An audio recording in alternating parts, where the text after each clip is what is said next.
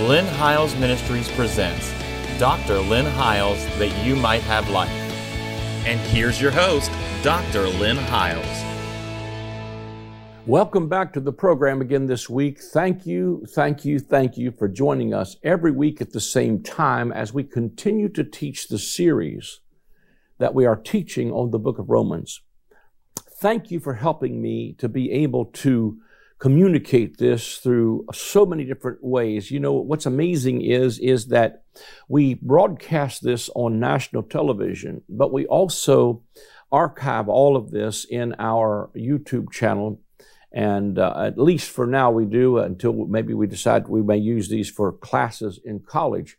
But what we do is we put that available to people on YouTube and also on Spotify and on our podcast. Easy ways to get to that is to go to my website at lynnhiles.com, and that is on the screen if you'd like to go there. And on the upper right-hand corner of the opening screen, there are icons that you can click that will take you directly there. And you can follow us and watch every week. Please subscribe to our page there, and we will let you know every time that we upload a new video, and we do it on a weekly basis. And I really believe these teaching tools are powerful, and you have helped me to literally get the gospel around the world with the seeds that you sow into our ministry. So while you're there at the website, there is a link where you can give if you'd like to via PayPal, or also a QR code there that you can scan. And it'll take you directly to a place where you can give or get any of our books or materials. I want to come back, though, and talk to you today out of the 11th chapter. We're going to start with the 11th chapter of the book of Romans. Last week, we kind of came back and reviewed to give a springboard into chapter 11 because Paul the Apostle begins to quote Isaiah. He says, well, did Isaiah say, Lord, who has believed our report, and to whom is the arm of the Lord revealed? And then he begins to tell you that the arm of the Lord, basically, I shared with you last week, is the arm of the Lord is revealed to those who believe the report. The problem with Israel in Romans chapter 10 is they sought it not by faith, but as it were by works. And Israel did not attain to the promises because they stumbled at the stone and the stumbling block, which was Christ. And so Paul is indicting his own countrymen, and he's saying to them, well, did Isaiah say, I have held out my hands all day long to a rebellious people? And so we went in last week then and showed you how that Isaiah 54 picks up where Isaiah 53 left off when he says, who has believed our report? Well, what report is that? The report is he was wounded for our transgressions. He was bruised for our iniquities.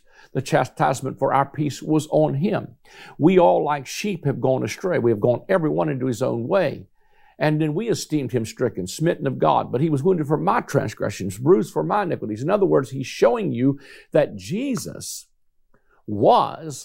took all of the sin that we had on us. And if we would simply, as Paul said, receive that by faith, then we could see the arm of the Lord revealed, because he's still trying to tell you that you cannot attain this by human effort or works, but you've got to obtain it by believing the report. What report is that? That Jesus was wounded. His death, his burial, his resurrection is what gives you a righteousness which exceeds that of the scribes and Pharisees. And in Isaiah 54, the latter part, as he begins to declare to them, for this is as the waters of Noah to me. What he's saying to them is that everything that happened in Isaiah 53, he was wounded, he was bruised, chastisement for our peace was on him. He said, that's like the waters of, I view the death of Christ and the burial and the resurrection of Christ like I view the ark of Noah. Jesus was our ark. Even the typology of the ark that I have covered many times on this program is that this ark was made out of shittim wood, and it was, he said, thou shalt pitch it within and without with pitch. The word for pitch it there is the Hebrew word that means atonement. What seals us in this ark called Christ and takes us out of an old world dominated by sin and the curse, just like it did with Noah, is we get in Christ. And I talked about how that even the dimensions of the ark are 30, which is the blood of Christ. That's what the number 30 means. By 50, which is the number for Pentecost. By 300, which is the number for divine completeness or perfection. So what I'm simply saying is, when you get in Christ, He is your vehicle out of an old world dominated by sin and into the new world where God's new creation project is once again rebooted. And God said, I view this as the waters of Noah. In other words, what I'm simply saying to you is that we did not escape the judgment. We were inside of the thing that the judgment fell on. That when He was lifted up from the cross, He drew men into Himself, and everything that we were, He didn't die so you don't have to. He died because you had to. He died to give you a death to that old world dominated by sin. He got back up from the dead, according to Romans 10, to give us the power of a resurrected life. And then he goes on to say in Isaiah 54, I view this as the waters of Noah, and I'll never be wroth or angry with you. And again, I'll make a covenant of peace. The covenant of peace was the new covenant. And then he goes on to declare in that chapter, sing, O barren, and you that did not bring forth. And what you see is that that's a direct quote from Galatians 4 and verse 27, where he tells you that the present Jerusalem was Mount Sinai in Arabia, but the Messianic kingdom of Christ is the one who was barren. And he said, what you can do is sing, because now you're going to have many more children than that she that has the married husband. And then he goes on to say, then you can stand fast in the fact that no weapon formed against you can prosper, and any tongue that rises up against you in judgment or condemnation, you will utterly condemn. And the reason you can condemn it is because the last part of that verse says, because your righteousness is of me, saith the Lord. And so when he declares your righteousness is of me, he's talking about new covenant righteousness. That's not based on your performance. Man, that's some good news. But it's based on a gift. He took what you had coming so you could get what He has coming.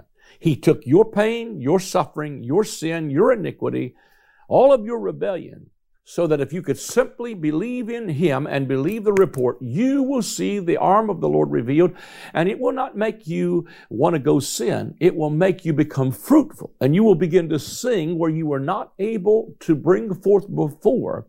There will be fruit in your life. And see, what he's going to address in this 11th chapter of Romans is how every branch that doesn't produce fruit is going to be hewn down and cast into the fire. But the fruit of these branches can only come as you are connected with the right root. So he goes into chapter 11, in Romans 11, says, I say then, has God cast away His people? Certainly not. I also am an Israelite of the seed of Abraham, of the tribe of Benjamin. God has not cast away His people whom He foreknew. Or do you not know what the Scripture says of Elijah, how he pleads with God against Israel, saying, Lord, they have killed your prophets, torn down your altars, and I alone am left, and they seek my life. But what does the divine response say to him? I have reserved for myself 7,000 men who have not bowed the knee to Baal. Even so then, at the present time, there is a remnant, watch this, according to the election of grace. And if by grace, then it is no longer of works, otherwise grace is no longer grace. But if it is of works, it is no longer grace, otherwise work is no longer work. What then? Israel hath not obtained what it seeks, but the elect have. The elect of God are those, when Jesus said that the very elect would be deceived if it were possible, the elect he's talking about is that these are the ones that were the remnant that have never bowed their knee to Baal, like Paul, who became some of the first fruits of those brought into the Messianic kingdom of Christ and into the new covenant promises of God. And so, they're the ones that can sing that were barren. He's declaring to you that they did not receive it, but the elect have obtained it, and the rest were blinded, just as is written. Now, I really believe that, and I don't have time, of course, to preach the book of Revelation in this segment, but I really believe Revelation 7 and Revelation 14, when he says there were those that were sealed out of the tribe of Judah, the tribe of Benjamin, there was 144,000. Now, I don't know that that's a literal number, but I do believe that he's talking about they were simply what the Bible says in the book of Revelation. They were the first fruits out of Israel, and the remnant that could sing and that had come into the covenants of promise. They were the ones who were believers who came into the covenants of promise the same way the Gentiles do, and that's through faith in Jesus Christ. Those who believe the report for the word of faith that we preach is with the heart man believes to salvation, with the mouth confession is made. And he says to them that whoever calls on the name of the Lord will be saved. What I'm simply saying is there's no alternative salvation other than through the blood of Jesus Christ. His redemptive work and his finished work is the only way in to the covenants of promise. Verse 7 says, "What then? Israel has not obtained what it seeks, but the elect have obtained it, and the rest were blinded, just as is written. God has given them a spirit of stupor, eyes that they should not see, and ears that they should not hear to this very day." And David says, "Let their table become a snare and a trap, a stumbling block and a recompense to them. Let their eyes be darkened so that they do not see, and bow down their back always." I say then, have they stumbled that they should fall? Certainly not. But through their fall, to provoke them to jealousy, salvation has come to the Gentiles. Now, if their fall is riches for the world and their failure riches for the Gentiles, how much more their fullness?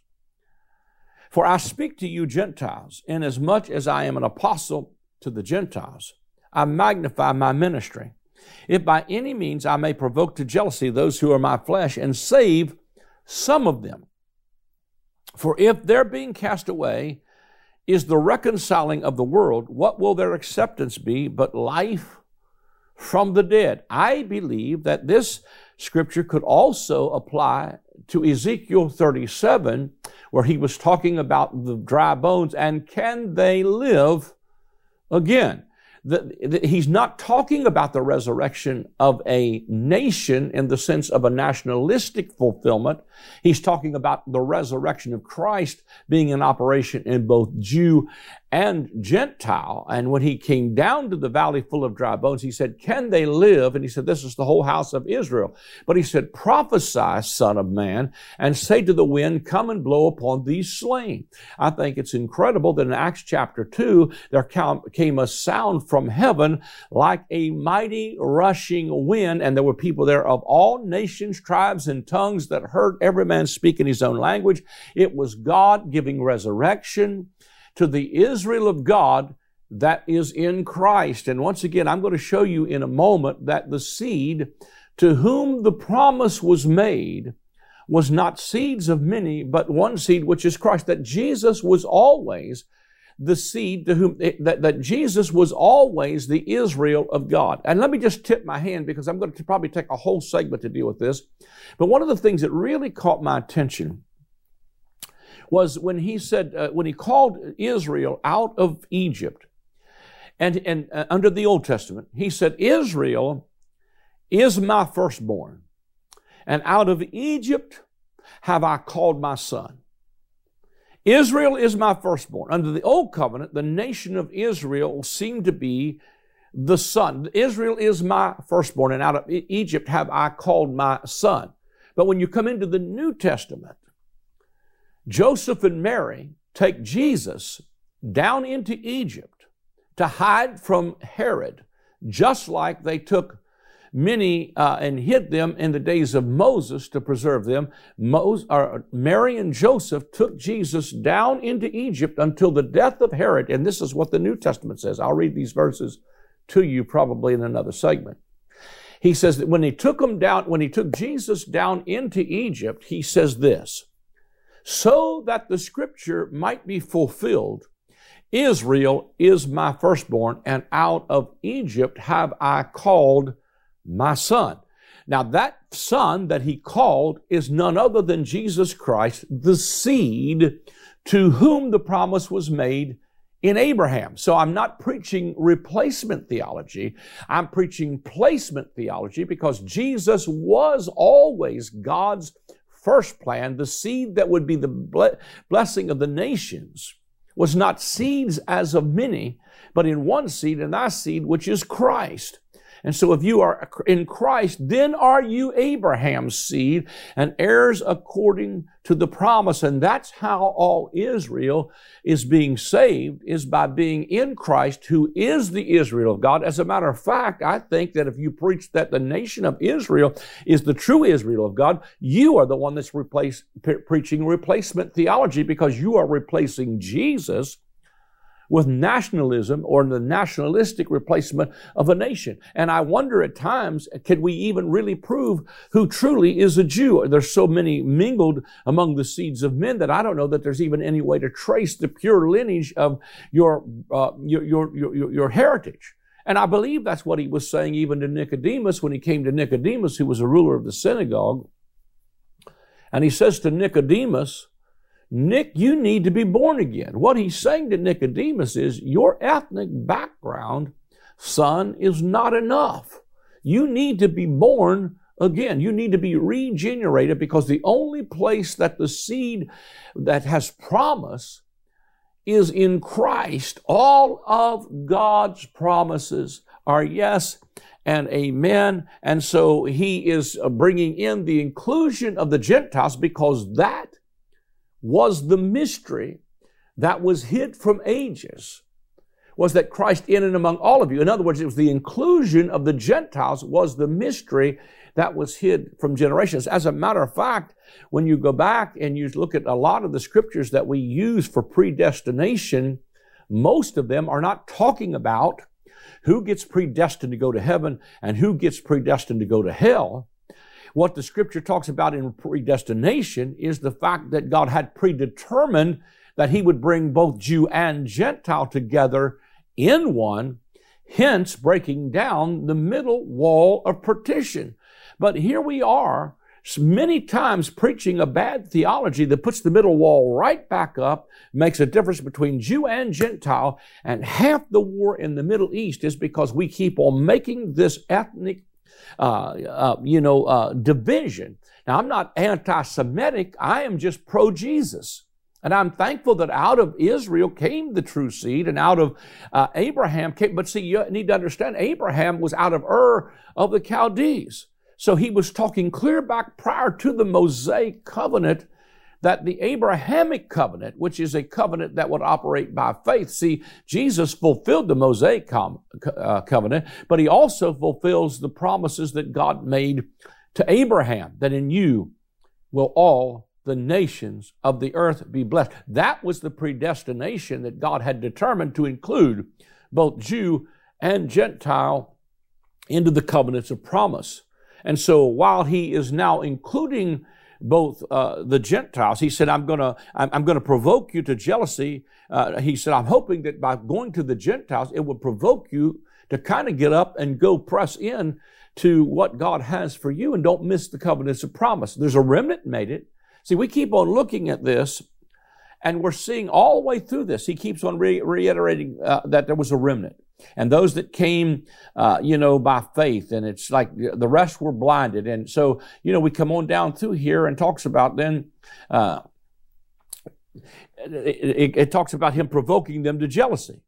Now, let me pick up again in verse 12. It says, now, if their fall is riches for the world and their failure riches for the Gentiles, how much more their fullness? In other words, God hasn't left them out.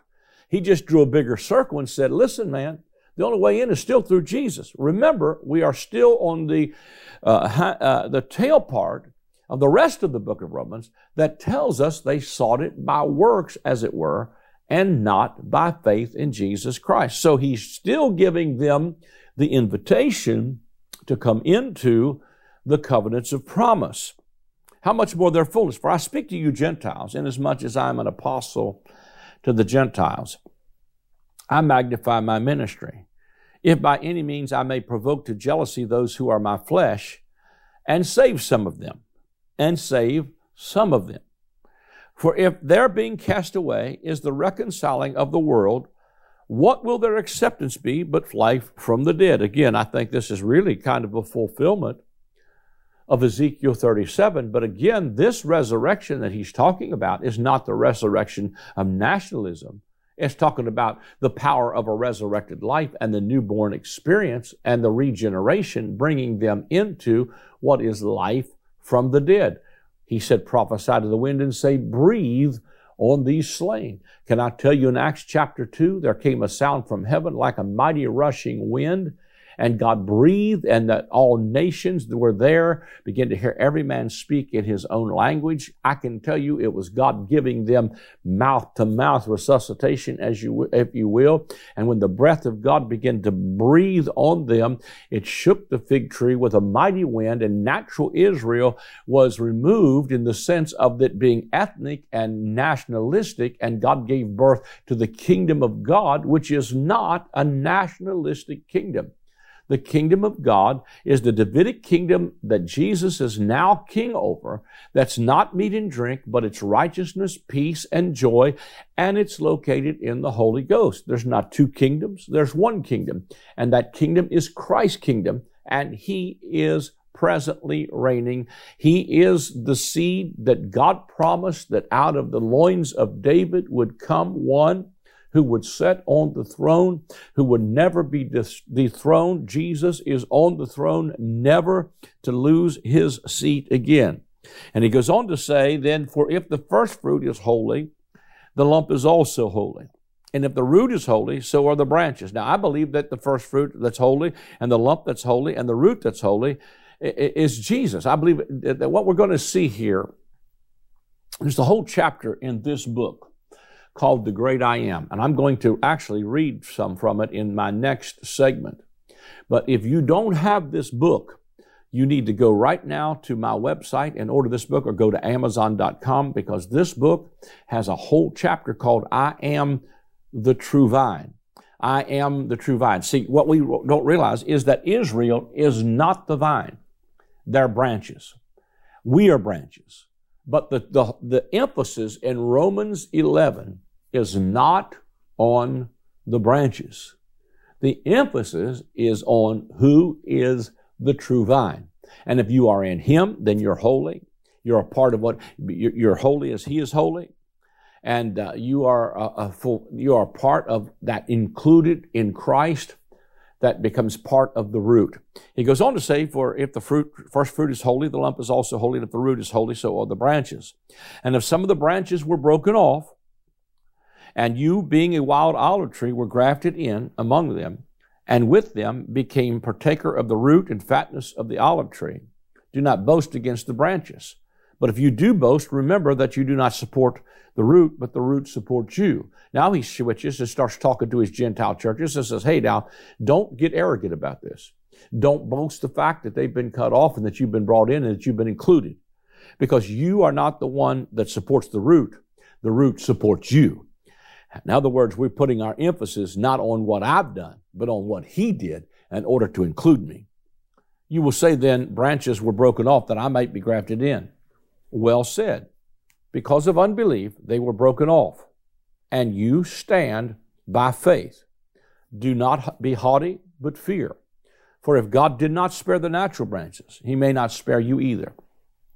Therefore consider the goodness and severity of God on those who fell, severity, but toward you, goodness. If you continue in His goodness, otherwise you also will be cut off. And they also, if they do not continue in unbelief, will be grafted in. In other words, he's telling you that if they don't, they're still not rejected in the sense if they believe, just like you had to believe it by faith. If they do not continue in unbelief, they'll be grafted in. For God is able to graft them in again. For if you were cut out of the olive tree, which is wild by nature, and were grafted contrary to nature into a cultivated olive tree, how much more will these who are natural branches be grafted into their own olive tree? But remember, that's only if they come in through faith and they stop their unbelief and start to believe the report. For I do not desire, brethren, that you should be ignorant of this mystery, lest you should be wise in your own opinion, that blindness in part has happened to Israel until the fullness of the Gentiles has come in. And so all Israel will be saved, as it is written. And once again, the all Israel is the Israel that is Jesus. So the only place that there is salvation, remember, out of Egypt Israel is my firstborn, and out of Egypt have I called my son. And Jesus fulfills that prophetic scripture in the gospel when he says they took Jesus down into Egypt, and when they came back up after the death of Herod, they said, so that the scripture might be fulfilled, out of Egypt, or Israel is my firstborn, and out of Egypt have I called my son.